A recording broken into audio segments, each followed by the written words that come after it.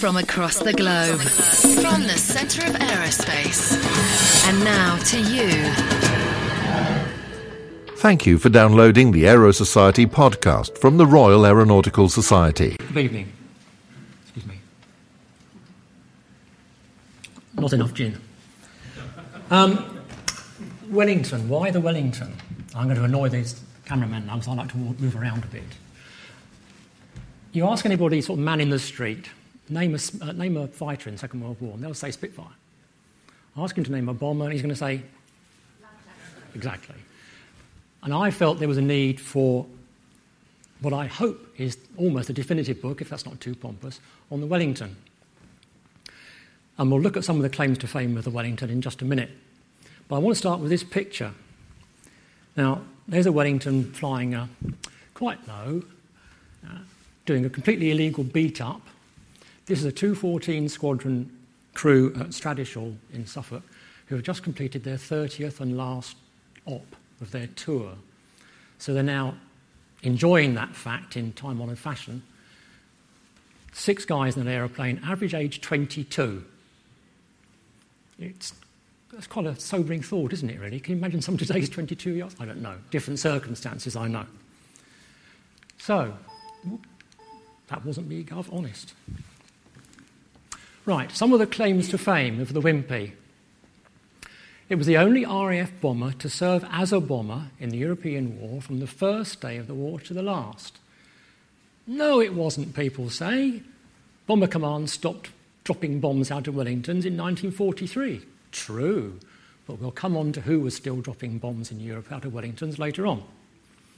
It was the first type to bomb Germany. There were a few Whitleys as well at the same time, but nonetheless it was the first. It was the first to bomb Berlin, the first to drop the 4,000-pound Cookie bomb, which we'll talk about a bit later on. 1,000 bomber raids, I'm sure you've all heard of those. On the first 1,000 bomber raid, 602 of the aircraft were Wellingtons. Extraordinary total. And look at the number built, 11,462. Now, I know most reference books say 11,461, but I'm a stickler for accuracy, and it was 11,462, honest. Far more than the Lancaster and Halifax, as you can see there. So those are some things we're going to touch on as we go through the next hour and a bit. And, of course, the Wellington wasn't just a bomber. Lots of other things it did, and we'll touch on most, if not all, of those. And we'll also talk at the end about, well, sorry, not the end, some way through, about Sergeant Jimmy Ward, who won the VC in the Wellington. It's a remarkable story if you don't know it. And please don't spell it with an E, because it's named after him. Yes. Wimpy Wellington, J. Wellington Wimpy, out of the Popeye cartoons. In fact, I had a hell of a job persuading Grub Street, who published the book for me, that didn't have an E in it, but nonetheless. Right, let's start with, at the beginning, fairly obvious thing to do. This is the prototype, believe it or not. Ooh, I keep touching something I shouldn't touch. It doesn't look a lot like a Wellington, I grant you, but this is the Creasy, the first prototype which led to the Wellington, built to specification B932. So it goes a long way back. And B932, 1932, Sweat called for a medium bomber to replace things like Virginias and Overstrands and ancient biplanes we had at the time. 2 aircraft actually won the specification and won the contract. One was the Wellington, the other one was the Hampden. You wouldn't think they're much the same, but they were both ordered into production to satisfy that design spec. Chief designer Rex Pearson, first flown in June 1936 by Mutt Summers, who also made the first flight that year in the Spitfire, as I expect you know. Now, why the Creasy? Well, the thinking was at that time that all RAF bombers would be named after towns and cities. Now, somebody who maybe didn't like the French very much decided to call it the Creasy. And if you know your history, you will know that there was a tremendous battle at Creasy, and the English army, led by Edward III, defeated the French at the Battle of Creasy. So somebody thought, oh, maybe it's not such a good idea then. We better choose another city, beginning with W, Wellington. That'll go down well with the French too, won't it? Anyway, back to the French again later on. But you can see that's a very different looking beast. Now, I'm sure most of you are aware of the geodetic structure that the Wellington uses. It wasn't actually the first aeroplane that used that Barnes-Wallis design structure. The Wellesley was actually the first one. And another thing I'd like to put to bed right now is the Warwick. The Warwick was not the Super Wellington. It was not designed as a follow-on to Wellington to fly higher, further, faster. It was designed in parallel with the Wellington, intended as a heavy bomber. So, which is why you won't find much about the Warwick in my book. There's a little bit, but not much. Now you can see they changed the production aircraft quite a lot. A far more angular fuselage to accommodate a tail turret. The prototype was extremely unstable, and in fact it was lost due to tailplane flutter while having trials at Martlesham Heath and killed the observer. The pilot managed to get out, but the observer didn't. Well, incidentally, talking of first flights, one thing I forgot to mention, a lot of sources say that when the Creasy flew for the first time, Barnes-Wallis was up there with Mutt Summers. Well, sorry to disappoint people, but he wasn't. Go to the archives at Brooklands, they have Mutt Summers' logbook, and he was on his own when he flew it for the first time. Barnes-Wallis went up on it later on. So you can see a lot of changes were made for productionising the aeroplane. And having done that, 180 were ordered initially off the drawing board, which is not bad. First production aircraft flew in 1937, and the first delivery to 99 Squadron at Mildenhall was in October 1938. And the aircraft you see there is the first production aircraft, which never actually went to the Air Force at all. With large quantities being ordered, that 180 batch was followed on quite quickly by others. And with the coming of war, then Wellington was introduced into the shadow factory scheme. We don't want to build everything at Brooklands because it's a bit vulnerable there. So shadow factories were set up at Harden, Chester, where they now make the Airbus wings, and at Squiersgate, Blackpool. This shot actually was taken at Harden. And there was going to be a Wellington shadow factory at Hatfield, but for whatever reason it was never pursued. So there's 99 Squadron at Mildenhall. That's 1/3 of a very long, narrow photograph showing the entire squadron. The reason I put that one in is because the aircraft is L4215, which is the first Wellington delivered to the Air Force. And search as I might, that's the only photograph I found of it. This dapper chap here is the Vickers rep, and they replaced Hayfords on 99 Squadron. Now, I'm sure right at the back you can't read that, but I found this. Has anybody been to Digby, RAF Digby, and been in the ops centre there? They have an original copy of the signal that went out on the 3rd of September 1939 to RAF stations announcing that war had been declared. And I like this. For those of you who can't read it at the back, it says, "War has broken out with Germany only."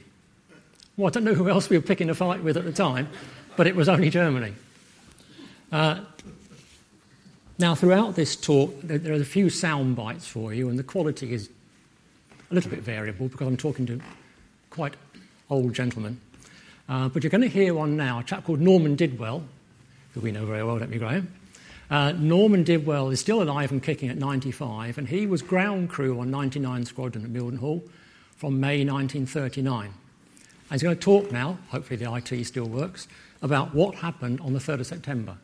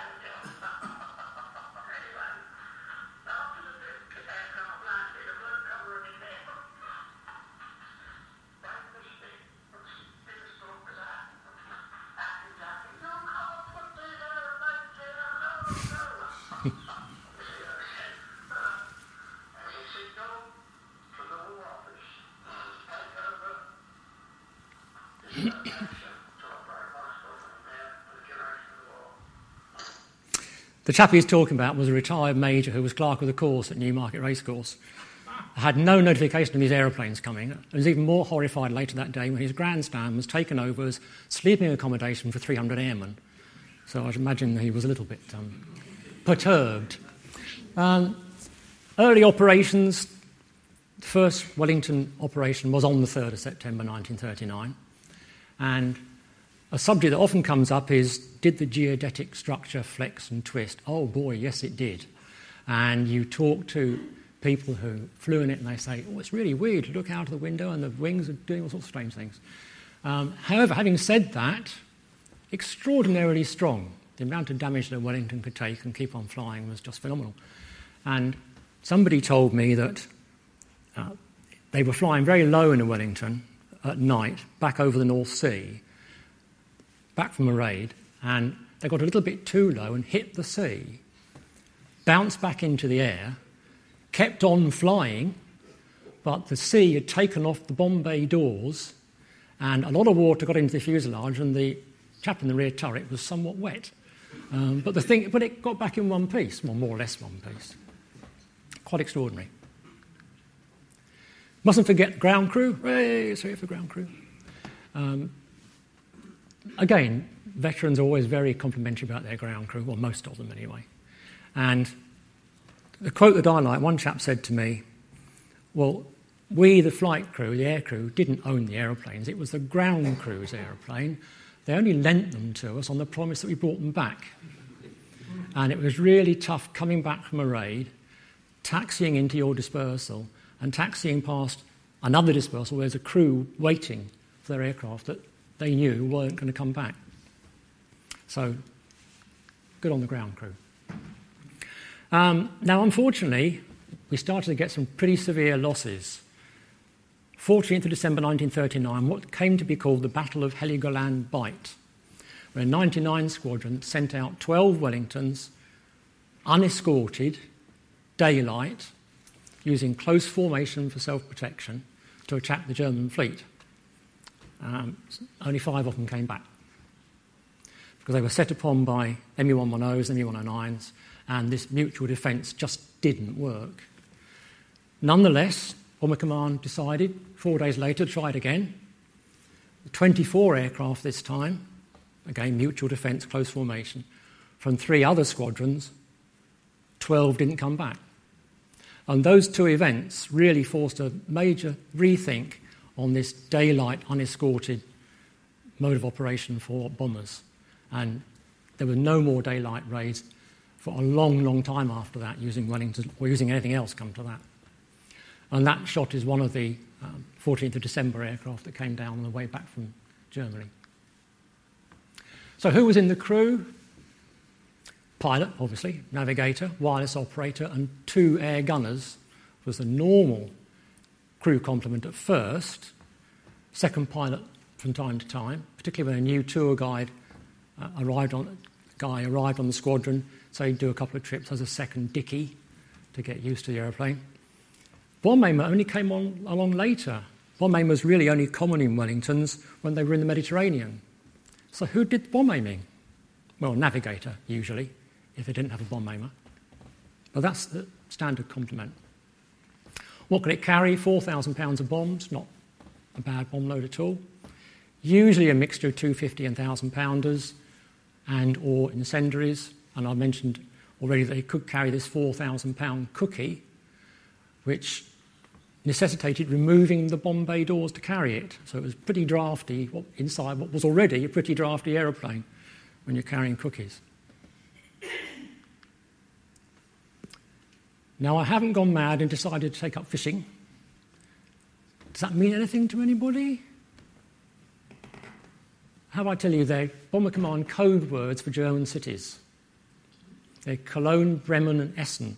And most German cities had fish code names. I know Stote isn't, but the other 2 are. Presumably with the thought that if somebody intercepted a signal, they wouldn't know what the target was. Although, if you use the same code word over and over again, they'll soon work it out. But they're Cologne, Bremen and Essen. And the reason they used fish was because senior officer in Bomber Command HQ was a keen angler. As simple as that. I've met quite a few guys along this research for this book who flew on 1,000 bomber raids, and I asked them, well, what was it like? Well, we were aware that there were a lot more aeroplanes, but you're just so busy looking out, trying not to bump into each other, you don't really think about it. And the other thing about the 1,000 bomber raids is, I said there were 602 Wellingtons on the first one. Only about just over half of those were from regular squadrons. The rest came from training units to make up the numbers. And that's really strange how they made those crews up, but I'll come on to that a bit later. Right, let's talk about Jimmy Ward. There he is. 22-year-old second pilot on 75 New Zealand Squadron, which was set up in 1939. New Zealand ordered 24 Wellingtons for their own air force. And once war broke out, thought, no, we'll let the RAF have them. So they handed them over to the RAF to form 75 Squadron. And they were, by and large, crewed by New Zealanders, but not all the time. And during an attack on Munster, on the night of 7th-8th of July 1941, Jimmy Ward's Wellington was hit by anti-aircraft fire when they were flying at 10,000 feet. Wellington couldn't go very high anyway. And set the fuel feed to the starboard engine on fire. So there's now quite a raging fire just inboard of the starboard engine. Tried diving a bit to put it out. No, couldn't put it out. So Jimmy Ward volunteered to climb out onto the wing and take the canvas canopy cover with him and stuff it into the hole to put the fire out. That's an extraordinary thing to do. Now, the geodetic construction is covered in canvas, so get the fire axe, cut a hole in the canvas so you can climb out onto the wing. And one of his fellow crewmen said, well, hang on a minute, what if you fall off? So he tied a bit of rope around him, the other end tied around the other crewman who's hanging onto the structure of the aeroplane, and he crawled out onto the wing at night over Germany at 100 and something mile an hour gale, being shot at, struggling to carry this canopy cover and stuff it into the hole to put the fire out. And he did for a while, then the slipstream took it away, but it had quelled the fire sufficiently, hadn't put it out, but it had dampened it down sufficiently for him to get back. And he was dragged back in and got immediate VC for that, quite rightly too, which was awarded to him by the King about a month later. But then he was lost 2 months after that, over Hamburg. But what an extraordinary guy. That's an amazing story. I think it's just incredible. Anyway, the Bomber Command build-up continued with Wellingtons. Now, the astute, sharp-eyed ones amongst you will notice those Wellingtons a little bit different. They have Merlin engines instead of Pegasus or Hercules radials, which everything else had, or twin Wasps and things. The reason for that was that at a point in around about 41, late 40, early 41, the Ministry of Aircraft Production was worried about single source of engines for an important combat type. So what if the Hercules engine supply dried up? So they brought out the Mark II Wellington with Merlins, similar to the Lancaster Mark II had Hercules in case there was a shortage of Merlins. So it's belts and braces, really, trying to ensure that they'd still have enough aeroplanes. 200 and something Mark IIs only were made. They weren't terribly popular because it was quite an unstable aeroplane for some strange reason. A bit of a change of C of G, perhaps, not too sure. But anyway, you can see that the peak strength of Wellington squadrons in Bomber Command was early. It was January 1942, and there were 25 squadrons. We haven't got 25 squadrons in the Air Force now, but there you go. Different circumstance, I know. But already the Lancaster and Halifax in particular were starting to come on board in increasing numbers. So the decline started almost as soon as the peak was reached. The late squadrons joining in were Australian and Canadian, Polish and so on. So having withdrawn a lot of Wellingtons from Bomber Command main force in the UK, most of them went to the Mediterranean to help the war out there. And the last main force operation from the UK using Wellingtons, as it says there, was Hamburg on the 9th October 1943. And that's when people say, oh, that was it then, wasn't it? No, it wasn't. Let's move on to we'll come back to bombing. Let's move on to a different role. maritime operations, sub-hunting, convoy protection, primarily sub-hunting. Coastal Command sunk 220 U-boats during the war, of which the Wellingtons sunk 25, for the loss of about 30 Wellingtons.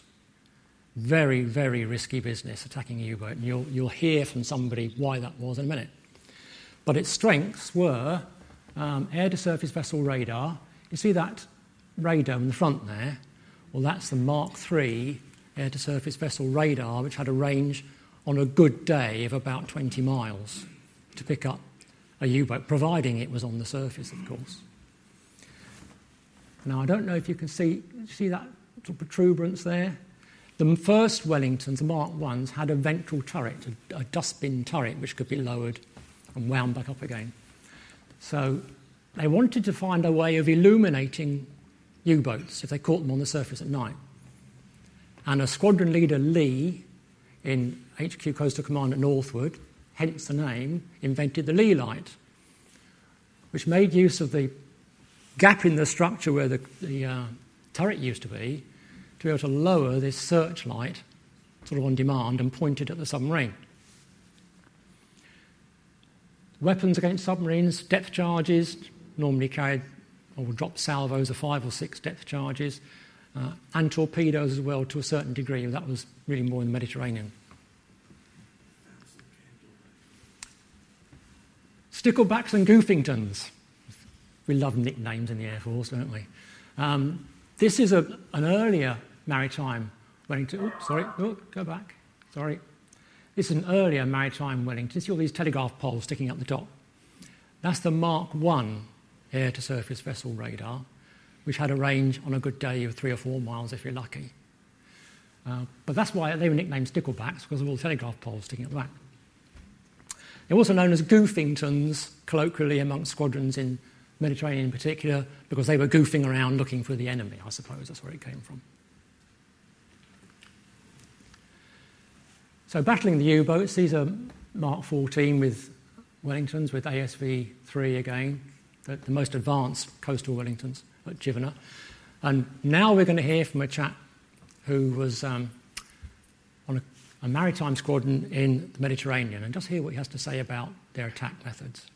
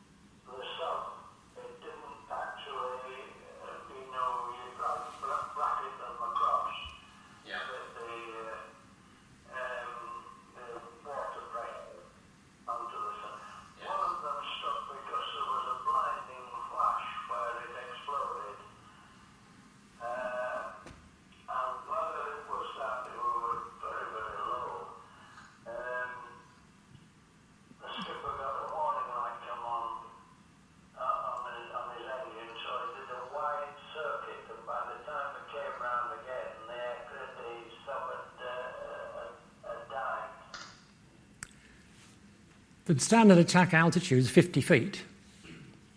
Now, you think how good altimeters were in those days. And the standard attack profile was to angle off 45 degrees to straddle the U-boat. So you drop a stick of sticks, as he said. Hopefully 1 or 2 might hit it. But you see the drawback to the lee light. They can just shoot back up the beam at you. Now, I mentioned the Mediterranean. A lot of these Wellingtons being withdrawn from main force bomber command ops were sent out to reinforce the bomber forces in North Africa, moving up and down the coast, along with as the army's fortunes ebbed and flowed, and ultimately going on following the invasion into Italy and so on, but we'll come on to that. Here's another one for you, Fishingtons. Guess what that is? A Wellington carrying torpedoes. And two 18-inch torpedoes, partly to save weight and partly because it was considered unnecessary. It did away with the nose turret. We can see that strange sort of coat hanger device up there to the front of the cockpit. That's the sight for sighting the torpedoes. Real high-tech stuff. So the standard attack profile, now you all know that's a Goofington or a Stickleback. The standard profile for finding and attacking Rommel's convoys was the Sticklebacks would go out looking for them, and if they found the convoys, then they would call in an attack force, which would be a mixture of bombers and torpedo aircraft. And the bombers were sort of sacrificial, almost, because the bombers would go in first and attack the convoy, hopefully trying to hit them, obviously, but also to distract them from looking up towards where the moon may be, because coming down the path of the moon were the torpedo-carrying bombers. That was the standard way of doing it. Quite successfully, too, it has to be said. 205 Group was the overriding RAF governing force for the Wellingtons in North Africa. You can see what a challenging place it was to fly from. Obviously very sandy. So sand would get absolutely everywhere. And these things would get put down the desert in all sorts of places. Now, this episode here, Sergeant Bob Withers and his crew, I have to get this absolutely right because his son is sitting in the audience. Sergeant Bob Withers, 37 Squadron, had a bit of an issue with his Wellington. And one good thing, depending on where you are, about North Africa is it's flat. Most of it is flat, firm, hard, albeit rocky sand. So you can put it down. So they put their aircraft down, were able to let people know where they were. And as you see there, 35 hours later, along came this Bristol Bombay of 216 Squadron with the necessary people to sort the Wellington out and fly it out again.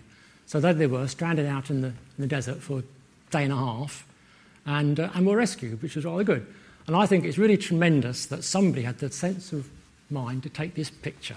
Completely illegal, of course, but what a great photograph taken on the day. And there are lots and lots of stories like that of aircraft being put down and subsequently being recovered. And I'll share another one with you.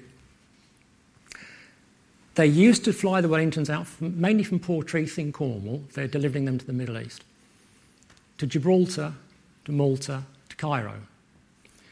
But at the height of the Malta issue, they thought, we've got to try and find another way of doing this because we can't take petrol from Malta. They need it desperately for what they need to defend the island. Well, we can put long-range tanks in a Wellington, get it to Gib, top it up as far as it'll go, and we should be able to make Cairo in one hop. So I've spoken to somebody, believe it or not, I'm not making this up, from the very first crew to do that. And they flew into Gib in a brand new Wellington with overload tanks in the fuselage, topped it up to the gunnels, and off they went, and they got lost. And they were getting low on fuel, and they thought, what the hell are we going to do? Well, we'll fly south until we find the coast. So they flew south until they found the North African coast, very low on fuel by now, and the skipper said, well, I'm just going to have to put it down, lads. Oh, it was a nice, flat, firm-looking beach, so they landed on the beach, quite successfully, no issues at all. And he said, within about 10 minutes, Arabs appeared over there. Oh, what's going on here? I'll cut the very long story short. They were picked up, taken to a town not that far away, and let their squadron know where they were to await somebody to come and pick them up. And they were a long, long way from where they should be. And they were feeling quite happy with themselves. Nobody was hurt or anything, and they were staying in probably not very glamorous, but staying in a hotel in this town. And one morning, they woke up to a tremendous tremendous commotion going on outside. The Germans are coming, Germans are coming. And people rushing around like mad things. So they thought, this is not conducive to good health if we stay here. So we've got to get out. So they went out in the street, and he assures me this is true. I have no reason to doubt him. As they went out to the hotel, along the street drove a South African Air Force fuel bowser. Stop! You'll be relieved to hear I'm not going to attempt a South African accent. But I said to the driver, have you got avgas in there, or kerosene, fuel in there? Yes, yes. Come with us, we're commandeering this bowser. And they drove the 20-odd miles we were back to where the Wellington had been left a few days before, expecting it had been souvenir hunted, let's say. But no, it was still sitting there, untouched. So they fueled it up and flew it out. Thank you very much, South African Air Force. Amazing. We chased Rommel and all his lot west back into Tunisia, then they hopped across back to Italy. So the Wellington operations shifted to Tunisia. Then after the invasion of Sicily and on into Italy, they went into Italy. And a lot of operations, both still within Italy, but two other particular aspects that I want to mention. One is mining the Danube to try and cut off, obviously, supply routes on the River Danube, particularly in Hungary. And this, again, was an operation to fly at something like 25, 30 feet off the surface of the river to lay mines in the river. Why so low? Because there were lots of high-tension wires and things. So you had to go underneath them. And just some remarkable stories. But the other one we're going to hear from somebody else now. It's a bit of a long sound bite, but I'd like to listen to it. I think this is tremendous. By late in the war, the only natural source of oil left to Germany was in Romania, the notorious Ploesti oil fields. All their other fuel came from synthetic oil. So we made a big effort to try and deny them the Ploesti oil fields, and they were extremely heavily defended. And we're going to hear now from a chap describing what happened to them on just such a raid.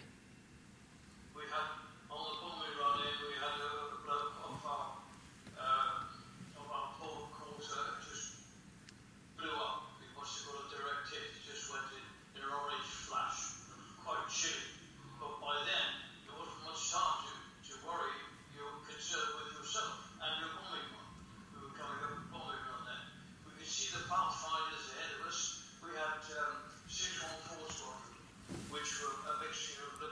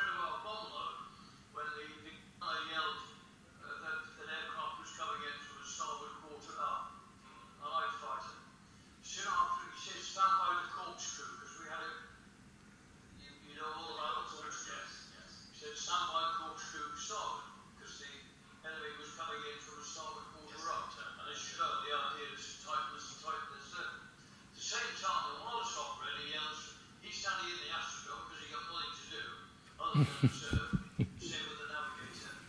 Then yell, one coming in from the starboard beam. So we had two fighters coming at us.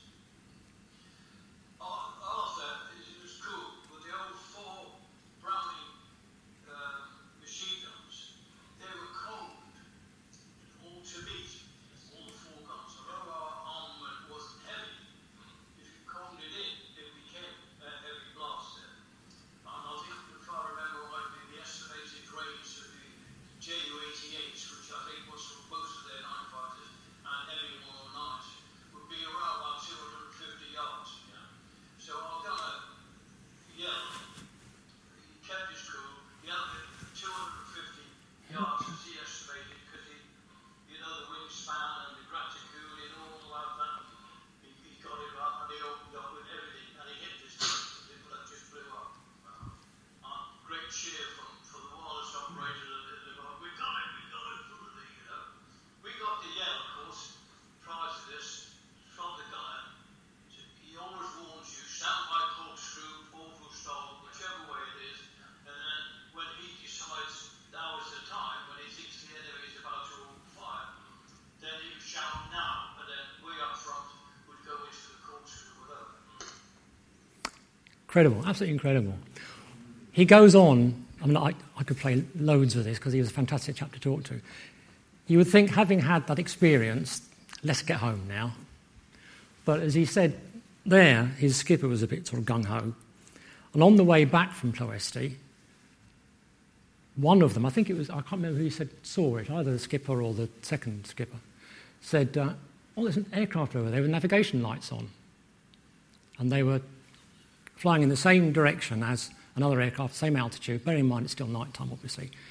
So the skipper says, well, that must be a German aeroplane. So there must be an airfield around here somewhere, because you only put your nav lights on when you're getting near your airfield. Let's follow him. Really? So they followed this thing, and it was a Junkers 88. And eventually a flare path was lit. Well, that's where he's going then. We'll follow him in. We're about the same size and shape, roughly, as a Junkers 88 at night. They won't know. And they've probably got the same situation. They'll just give you a green and you can land. We can have some fun. Really, boss? You want to do this? So they did. So they followed this Junkers 88 and they put their nav lights on. Junkers 88 landed. Sure enough, they got a green. So they said, right, front gunner, you shoot anything you can see to the left. Rear gunner, you shoot anything you can see to the right. So as they're on short finals, open up the engine, wheels up, fly down the runway, shooting in all directions. I got away with it. And on the way back to base, he said, came on the intercom, the skipper, and he said, now, don't you tell anybody about this, you buggers. Don't you tell anybody. And as they landed and did their debrief and didn't mention that because he told them not to. And a day or two later, the skipper walked into the mess and there was a tap on his shoulder. It was the squadron commander. He said, don't you ever do that again. So somebody had spilt the beans.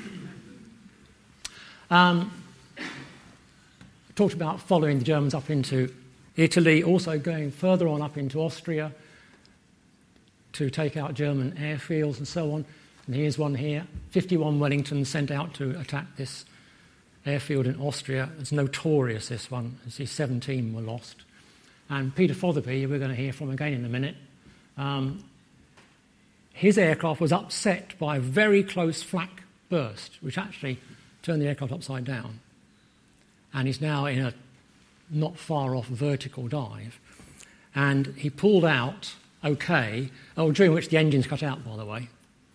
And he pulled out with indicated 300 miles an hour on the clock, which is about the fastest probably Wellington's ever flown, I think, and stayed in one piece. And as he pulled out, the engines restarted.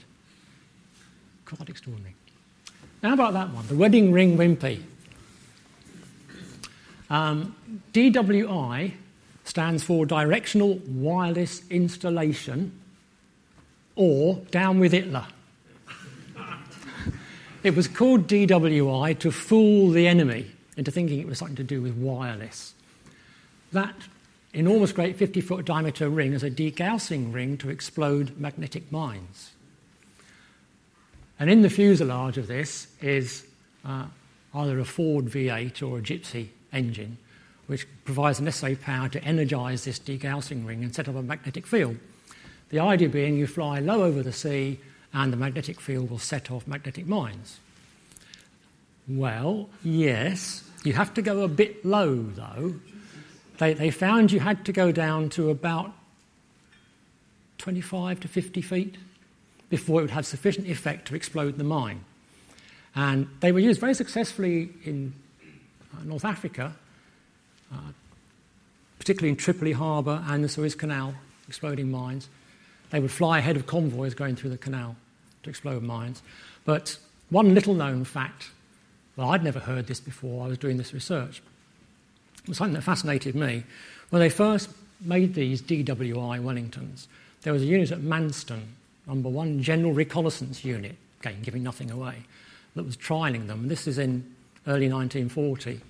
And I found something in their operations record book, and having dug into it further, all they were doing was flying in the Channel, immediately close to the French coast, just trying to see and looking for mines which had been dropped for them deliberately, which sounds a bit odd, by us, see if they'd explode them. But on a date in May 1940, 2 aircraft were sent over to Holland, to a particular port in Holland, and were told to sweep the approaches of this harbour, which apparently upset the Dutch because nobody had told them they were coming, and so they started shooting at them for a bit, but nonetheless. And I thought, well, this is rather odd. Why were they doing that? The answer is the day after, or later the same day that they'd done the mine sweeping, the Dutch royal family was evacuated to Britain out of that harbour. I found that really interesting. Right, let's move on to Southeast Asia now. So this is fighting the Japanese, particularly the Japanese in Burma. And 2 bomber squadrons, 99 again, which is still flying Wellingtons, has been since 1939, and 215 were sent out to Burma. It's a nice photograph. It's posed, obviously. It's an official photograph, but it's quite nice. And pretty basic conditions that they were operating in. But what about that photograph then? Paratroops jumping out of Wellingtons? Really? Yes. These are Gurkhas. The only time they ever used the Wellington to drop paratroops in anger was in Burma, once. And again, that nice convenient hole in the bottom of the fuselage where the dustbin turret or the lee light goes was used for people to jump out. And that's the only practice jump they did. And then they did a for real jump into Burma. Talking of odd things that the Wellington did, we talked about the stretching structure. It was also used experimentally as a glider tug. But guess what? They stopped doing it because it was stretching the airframe. The drag of the glider behind it was stretching the airframe, so they had to stop doing it. So, great stuff, geodetics, but not without their issues. Here's a weird one for you, the high-altitude Wimpy. Pressurised fuselage. The idea here was a normal Wimpy, service ceiling was about 19,000 feet. Lancasters and Halifaxes were about 24,000, something like that. What we need, somebody decided, was a bomber to fly at 40,000 feet. Clear of all defences. Bombing might not be terribly accurate, but nonetheless. So Vickers came up with the pressurised Mark V and Mark VI Wellington. And by the time they got them going, this is a Mark VI. Don't know why they put Merlins on it, from what I said before, but nonetheless. It was realised there was no need for them. Because being up at 40,000 feet wasn't actually going to do them any good anyway, and bombing accuracy wasn't going to be good enough. They built 67 of these things. Only 4 were ever used by a squadron for training aircrews in the use of G, which is a ground mapping radar, and that was it. The rest were scrapped. So that was a very brief foray into a high-altitude Wimpy. Now, I did say that I would talk about the last Wellingtons to drop bombs. This is them. This is 69 Squadron, which was officially a night reconnaissance squadron, and which was formed just before D-Day, and the idea was to fly onto the continent at night and look for German troop movements, convoys and so on, and then call up mosquitoes or typhoons or whatever to come and attack them. And all was going well until, does it even know about Operation Bodenplatte? The big German attack on the Allied airfields on the 1st of January 1945. By that time, 69 Squadron was in Brussels, at Bellsbrook, and of their 24 aircraft, all neatly lined up in a row, when Bodenplatte started, 14 were written off on the spot. Which is a bit of an aside, really, because we were obviously capable of replacing lost aircraft much quicker than the Germans could, and pilots and so on. But this is a night reconnaissance squadron, as I said, and after a while, the squadron commander decided, well, this is daft. We're going out and finding these German troop convoys, but we can't attack them because we're not carrying any bombs. Let's start carrying bombs again. So they did. So 69 Squadron is the squadron that kept that Wimpey's claim to fame going right to the end of the war. In fact, their last bombing operation was on the 7th of May 1945. So, don't anybody tell you the Wellington had gone out of bombing service in 1943. A few things about trials and experimental use. I'm sure you all understand what that is. That's Highball, the small version of the Dams weapon that was designed to sink the Tirpitz. Another long story I could bore you with. Anybody been to the Swannery at Chesil Beach? Well, when you go to the Swannery at Chesil Beach, you'll find that on display in the Swannery, which is a test highball bomb that was pulled out of the fleet at Chesil Beach a few years ago. It's not that big, it's only about that diameter, something like that. Small enough to be carried in a mosquito, that was the idea. What's strange about this Wellington? Well, apart from that, it's a mix of all sorts of marks. It's got a jet engine in the back.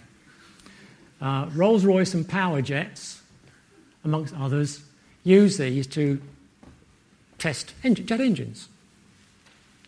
Plenty of room for it, put a kerosene tank down the back, and away you go. And where it says an encounter with the Spitfires, a story told to me by Rolls-Royce, and I do hope it's true. I really do. This aircraft had been on a high-altitude trial with the jet, successful, droning their way back towards Hucknall, and down below them they saw, boodling along, nice, quiet and happy, a solo Spitfire, all on his own. So I thought, we could have a bit of fun here, going in the same direction. So they restarted the jet, feathered the two Merlins, and whistled past this Spitfire. Can you imagine the Spitfire pilot when he got back to his base explaining that in the mess? Would he dare? Lovely. So I do hope that's true.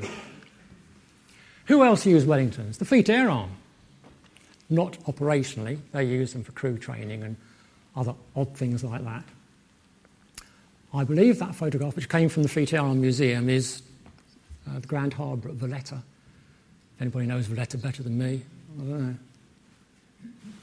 Perhaps. That's not. Okay. BOAC, I bet you didn't know they flew Wellingtons.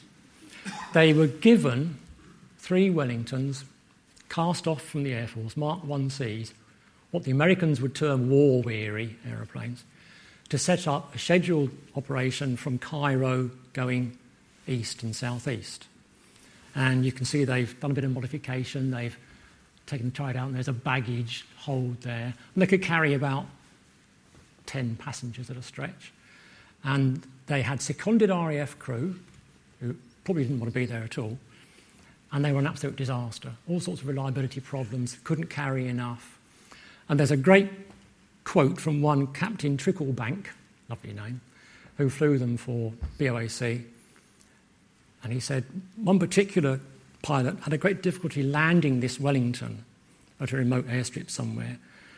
And after about 10 attempts, he tried again and managed to get down. He nicked the boundary wall of the airfield as he landed, and it was a bit bumpy and all that kind of stuff. But it was okay. And one of the lady passengers that she got out went up to him and said, "Thank you, Captain, for a delightful flight." Really? Okay. But they gave up. They gave them up. They were offered another 12 Wellingtons and decided not to use them. French Air Force. I have to confess, I don't know a lot. Try as I may, beyond the fact that 344 Squadron, which was a French squadron, operated Wellingtons in West Africa. And altogether, the French Air Force had about 180 Wellingtons. But if anybody can tell me what they did with them after the war, I'd love to know. I've tried everywhere you can think of in France to... No. They didn't have them for very long after the war, but I don't know what they did with them. I know nothing about this aeroplane, apart from the fact it's got Roman number 14 on it. I don't know. July the 14th? Who knows? So the search goes on for that. But what we do know about is the French Navy. In about 1946, back end of, the French Air Force, a typical, I don't know, whatever, French if you like, sold all their Wellingtons to the French Navy for £1. Not each, for the lot. And they were a combination of sticklebacks and what have you. And now these went on flying, as you see there, in Morocco and Algeria. Some sources say they were still flying them in 1955. I've never been able to prove that. Occasionally hear this belief that they were still flying them in 1955, which is quite an important year. We'll come back to that. I did get hold from somewhere a photograph of the last French crew after their last trip in a Wellington. They're all standing out by the nose of the aircraft, patting each other on the back and drinking something. But sadly, there's no date on it, so I have no idea when it actually was. Greek Air Force had, again, mostly sticklebacks. Only for about a year, they were trained by the Air Force to do anti-submarine operations, then decided, well, there's no point in doing that, the war's over, we'll use them as transports. And then they decided, well, they're not very good as transports, Dakotas are better, so we'll get rid of them. South Africans had quite a lot, again, primarily maritime and transport, didn't last long after the war. The Luftwaffe. Now, we gifted them quite a few aeroplanes throughout the war, of various sorts, and records vary. About 7, we think, were repaired and test flown at Rechlin, which is their equivalent of Boscombe Down. And I want to put to bed this myth that KG-200 flew Wellingtons. KG-200 was the clandestine unit of the Luftwaffe that dropped agents. And they used all sorts of captured aeroplanes, flying fortresses and liberators and things, but they never used Wellingtons. So if somebody tries to tell you otherwise, they didn't. So what else happened to all those Wellingtons that were no longer in first-line use? Crew training. Remember I said 1,000 bomber rays, lots of them were from operational training units. For the rest of the war, in fact throughout the war, Wellingtons were the primary equipment of operational training units where pilots, navigators, bomb aimers, wireless operators, gunners would come together, learn to fly as a crew, and then go on to fly Lancasters or Halifaxes or whatever. And this is typically what they did. I was starting off doing service to that, when I still was qualified to go sailing, that was it. And then, of course, various things we went, because various different pilots would come with us, nursery pilots. We done things like, we used to do formation flying with the high-level bombing, straight level, and we did a lot of gunning there. The gunning exercise was quite good. And the first part of the course was on the ground. The next part of the course was, in fact, daylight flying. Right. And on the daylight flying, we did 28 hours, 55 minutes. We did cross country. We did air to sea, air to air flying, combat maneuvers. Everything really to train us up, gear us up, because that was what it was all about. But the Wellington itself, we rather liked. A few other things to talk about before we close. Special operations. 100 Group, which was the sort of secret squirrel group in on the command, they did all sorts of strange, odd things. One of their squadrons is 192 Squadron that flew Wellingtons amongst other types. It says they're locating the beams and listening for radio signals. 2 things just to talk about briefly there. It was known quite early on in the war that if the Germans were going to attack a target in the UK, they would have directional beams with a transmitting station up in Denmark somewhere, another one down in west coast of France, and they would intersect over Coventry, where it happened to be. So the German bombers would then have equipment on board to pick up these signals and fly them to the target. Now, we didn't fully understand how that worked. So this squadron, in order to try and find out how it worked, positioned an aircraft at Manston and waited for information that a German raid was coming in. And as soon as they got that information, off these chaps went, flew around the back of the German formation, tagged on the back to see if they could pick up these signals that the Germans were picking up. A bit risky, isn't it?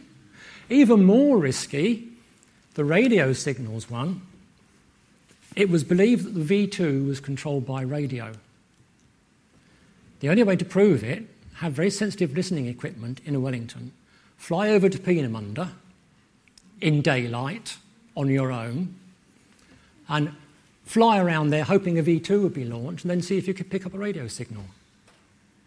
Oh, that's extraordinary. And these guys, no, a normal bomber tour was 30 operations. These guys had to do 60 for their tour. And when they asked the question why, the answer was because you're not dropping bombs. Amazing, isn't it?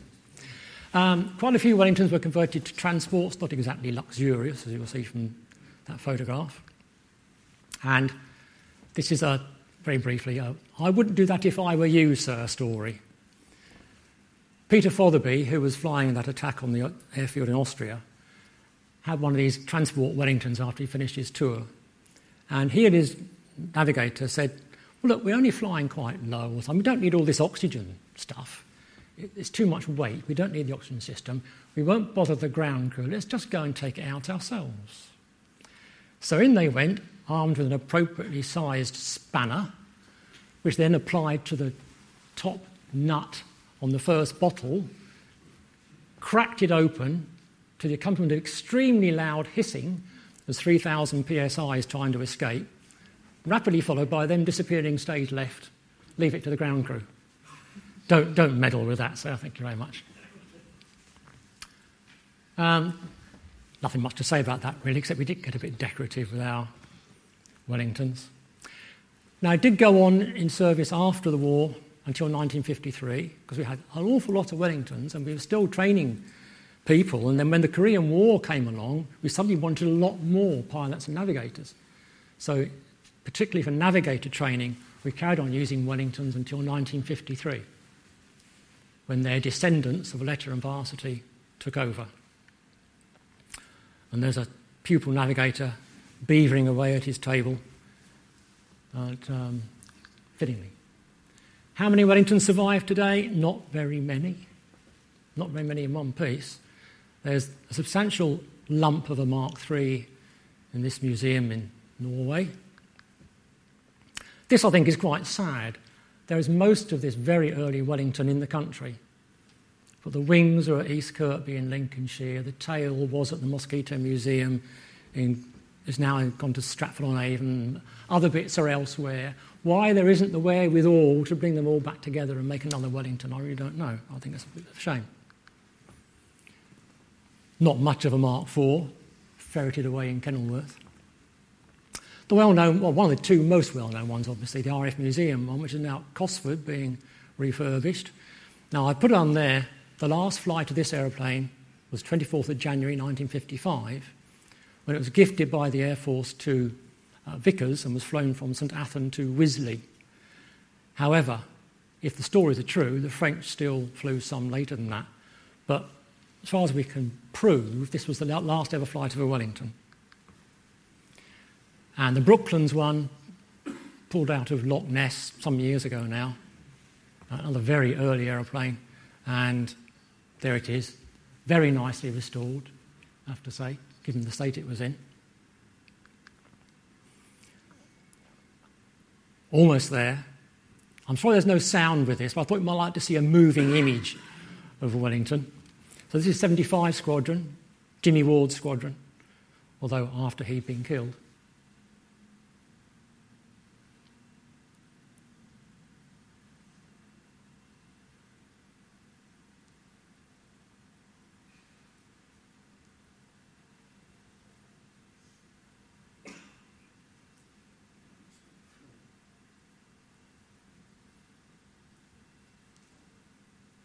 Now, if any of you, like me, are old enough to remember the Airfix Wellington kit, it's this aeroplane.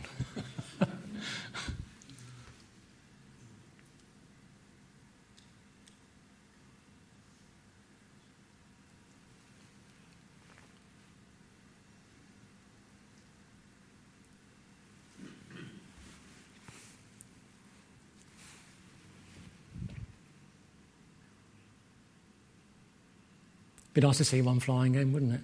Wish. Right, some final thoughts to wrap up.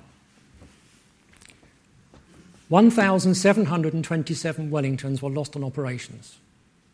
That's about 9,000 men, either killed or captured. That's quite sobering, isn't it, if you think about it?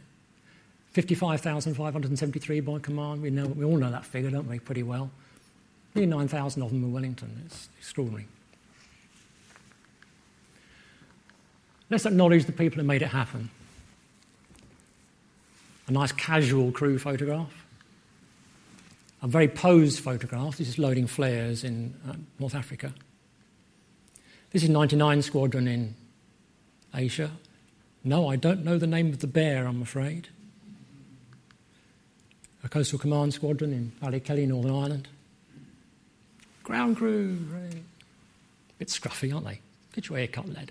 And ladies on the production line at Harden, making maritime Mark 14s.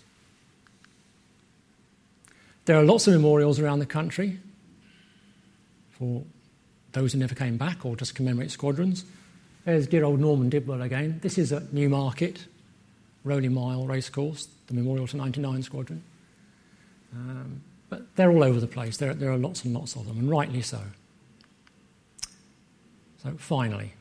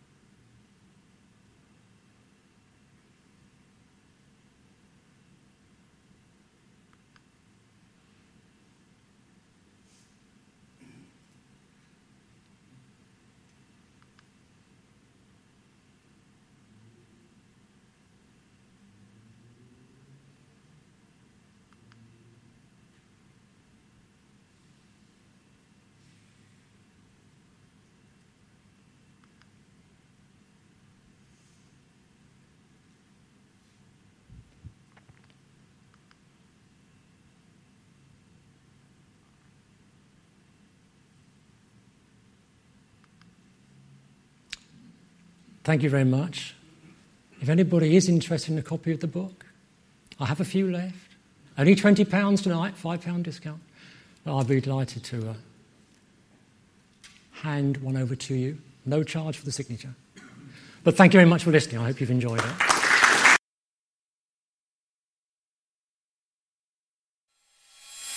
From across the globe, from the centre of aerospace.